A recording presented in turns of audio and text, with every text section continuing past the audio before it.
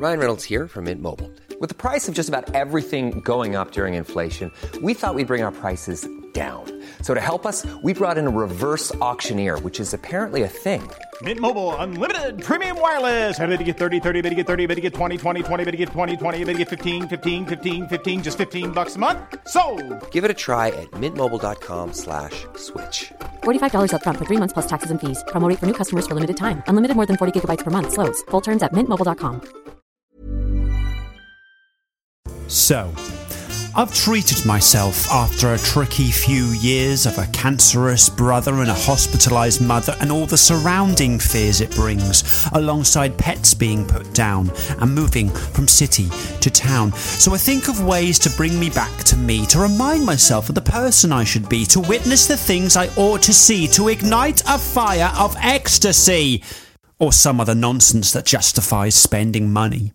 And although I thought of many sparks, the only real decent one I get a real buzz from was to watch a bunch of guys in green shorts and be charged a small fortune. So to ease my mind and basically trying to trick it, I've convinced myself to buy myself a brand new season ticket to encourage the lads back to the promised lands, those overpaid boys with their undernourished wags who were down on their luck. And as for the ones who didn't give a fuck, they've left for pastures new. So toodaloo, we won't miss you. So I've taken on the task of battling through the 0845 mist, of joining the season ticket waiting list. I dialed a number, drifted into slumber for pressing 1 for something or other, and they play me some soft jazz, or was it light-hearted rock? And please press 2 if this music is cock. And please press here and in 10 minutes we will appear to underline this message thus. Your call is important to us. And just as I think of ending it all, someone picks up my call. Norwich City Ticket Line, welcome. I want a season ticket, my good fellow. I want to buy expensive drinks and dress in yellow. So 10 minutes we chat, and after I give him this and I tell him that, I proudly hold up my hand like the Pope is about to kiss, until he metaphorically slaps me on the wrist. Thanks for that. You are now about 1,000th on the list. Are you taking the fucking piss? You can give us a call around about Christmas. Who do you think I am, fucking Santa? Or are you putting this down to in inverted commas banter? Well, thanks, Mr. Ticket Office Man. I know you've tried. I hope you're proud of making a grown man cry. So I sit on my hands, scrapple my plans, and start making voodoo dolls of the Ticket Office Man. But as I do, and here comes the plot twist. Are you ready for this? Someone's dropped a bollock, crash bang wallop, or in many in this case, 18th place. Relegation has only gone and happened, and the happy clappers have flapped up and packed off and left. The phone rings. Who's this? I hear his voice. Hello, Mr. Rogers. I'm pleased to say you're next. Hooray! Thanks, glory hunters, or should I say glory cunters, but erming and erring about when to support. I should retort if I wasn't being a hypocritical dick. The minutes tick. The gears are in motion, and time moves slowly. In cliché, slow motion. So the first day of the season, I've decided to get there early, and even during a meandering walk from the centre of the city, I've bought into the optimistic feeling many get each season with a positive emotion. We could get promotion. But what brings me down is the ever-niggling thought that makes my brain tight of who or what will be sitting to my right. And if this person's cool, that's 1 out of 2. But who on earth will be on my left? And will they make me rip my eyeball out just to push in my ear to make me deaf? Now, I understand we're all one. To football we've come, and we all eat from the same loaf of bread. But as Orwell once said, some are more equal than others. You can enter your own joke about Norfolk and mothers. So I sit and I get myself comfortable both inside and out and get ready to shout, but before all the noise and calling men boys, I take in my view the sight I've paid a small fortune to, have the privilege to see, and unlike me, it needs to be perfect, like booking a Michelin-starred meal and arriving and diving into something like licorice and veal. So I sit and I wait, like I'm on a blind date, and around me the people flood in, and still there's nothing to my left and there's nothing to my right, and I'm getting uptight, and around me the seats start to fill, and on one side of my mouth is a cyanide pill, ready to chomp into in case I get no better than a mixture of Jeremy Clarkson and the motherfucking Puppet Man. And it's 2:45 and still no sign. Maybe a clinically insane man is being pulled in by chance, and even a quick glance at the various people shuffling in, there's still no gravitational pull. And now my bladder is full from that expensive drink I bought. So off I stand and off I walk, shoulder to shoulder with my fellow man. We don't talk. And I see a bloke I know. We don't shake hands. And I wander back to my seat, which is no mean feat in the August glare of stepping up stair after stair. And I think, I wonder what the starting line... And there, a man with grey hair. My neighbour, I stare, and he's mid-flow with someone to his left.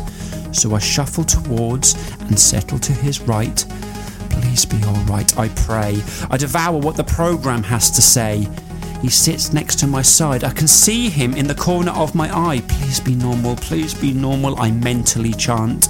And then his body leans in a 45-degree slant. Please be nice. He breaks the ice. So far so good, I reckon. Although it's hard to judge someone after 1 second, I'd say that's alright. Although his face was blank, as opening lines go, that's better than him shouting, "Wank!" Then he says, "You a season ticket holder?" Well, that was nice. He asked me about me, was quality. 5 seconds into our relationship and things are going swimmingly. He strung a sentence together, he hasn't punched me or spat or asked for my telephone number. It's time to answer. I am, I proudly say. I am. Nothing too complex. I wait to see what's next. It's now 6 seconds in our relationship and I wait. Maybe a generic comment punctuated with the word mate. He looks at me straight. He sniffs and leads into, "God, you're not a fucking gay, are ya?" Now, I'm sure I just heard him say, "God, you're not a fucking gay," but I'm sure he didn't until it echoes around my head, and yep, that's indeed what he just said. Being rude, I don't answer him straight, no pun intended, away, and maybe it was the aggressive tone of his voice, maybe it was the pitiful choice to ask a stranger, a complete game changer after 7 seconds. Maybe it was the chap who sat next to him with his childish snigger, and would he giggle if I said the word "of course not"? I would say that, and completely out of the blue, 7 seconds into a friendship of 2, my eyes move away and I enjoy my view, the one I paid a small fortune to. See, my reasoning is already 1,000,000 miles away and still I don't have the words to say, so God, you're not a fucking gay. And anyway, what's God got to do with anyone's sexuality? He's hardly one to judge on normality.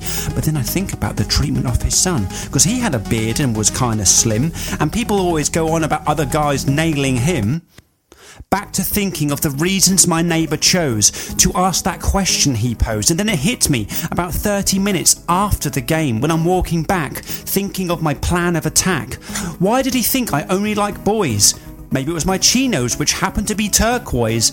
Well, that's just a joke, but he judged me point blank, and it's not as if I passed him a note saying toilets in 5 for mutual wank. And then I think, suddenly he was the same as me. Whilst I was worried about ignorance and being a bit thick, he was worried about if I liked flowers and sucked on dick. And that 7 seconds of instant condemning, he condemned himself of not having me sit on his left, because before the next game I rang the ticket office man, and as quickly as they can they've moved me to a beautiful new view, the one I paid a small fortune to, and I enjoy my new seat and the people I meet, and I think, was I to blame? Is it all just a game when one person's view will always be the same?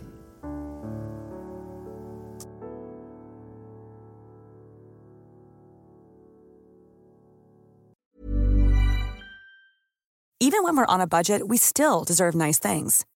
Quince is a place to scoop up stunning high-end goods for 50 to 80% less than similar brands. They have buttery soft cashmere sweaters starting at $50, luxurious Italian leather bags, and so much more. Plus, Quince only works with factories that use safe, ethical, and responsible manufacturing. Get the high-end goods you'll love without the high price tag with Quince. Go to quince.com/style for free shipping and 365-day returns.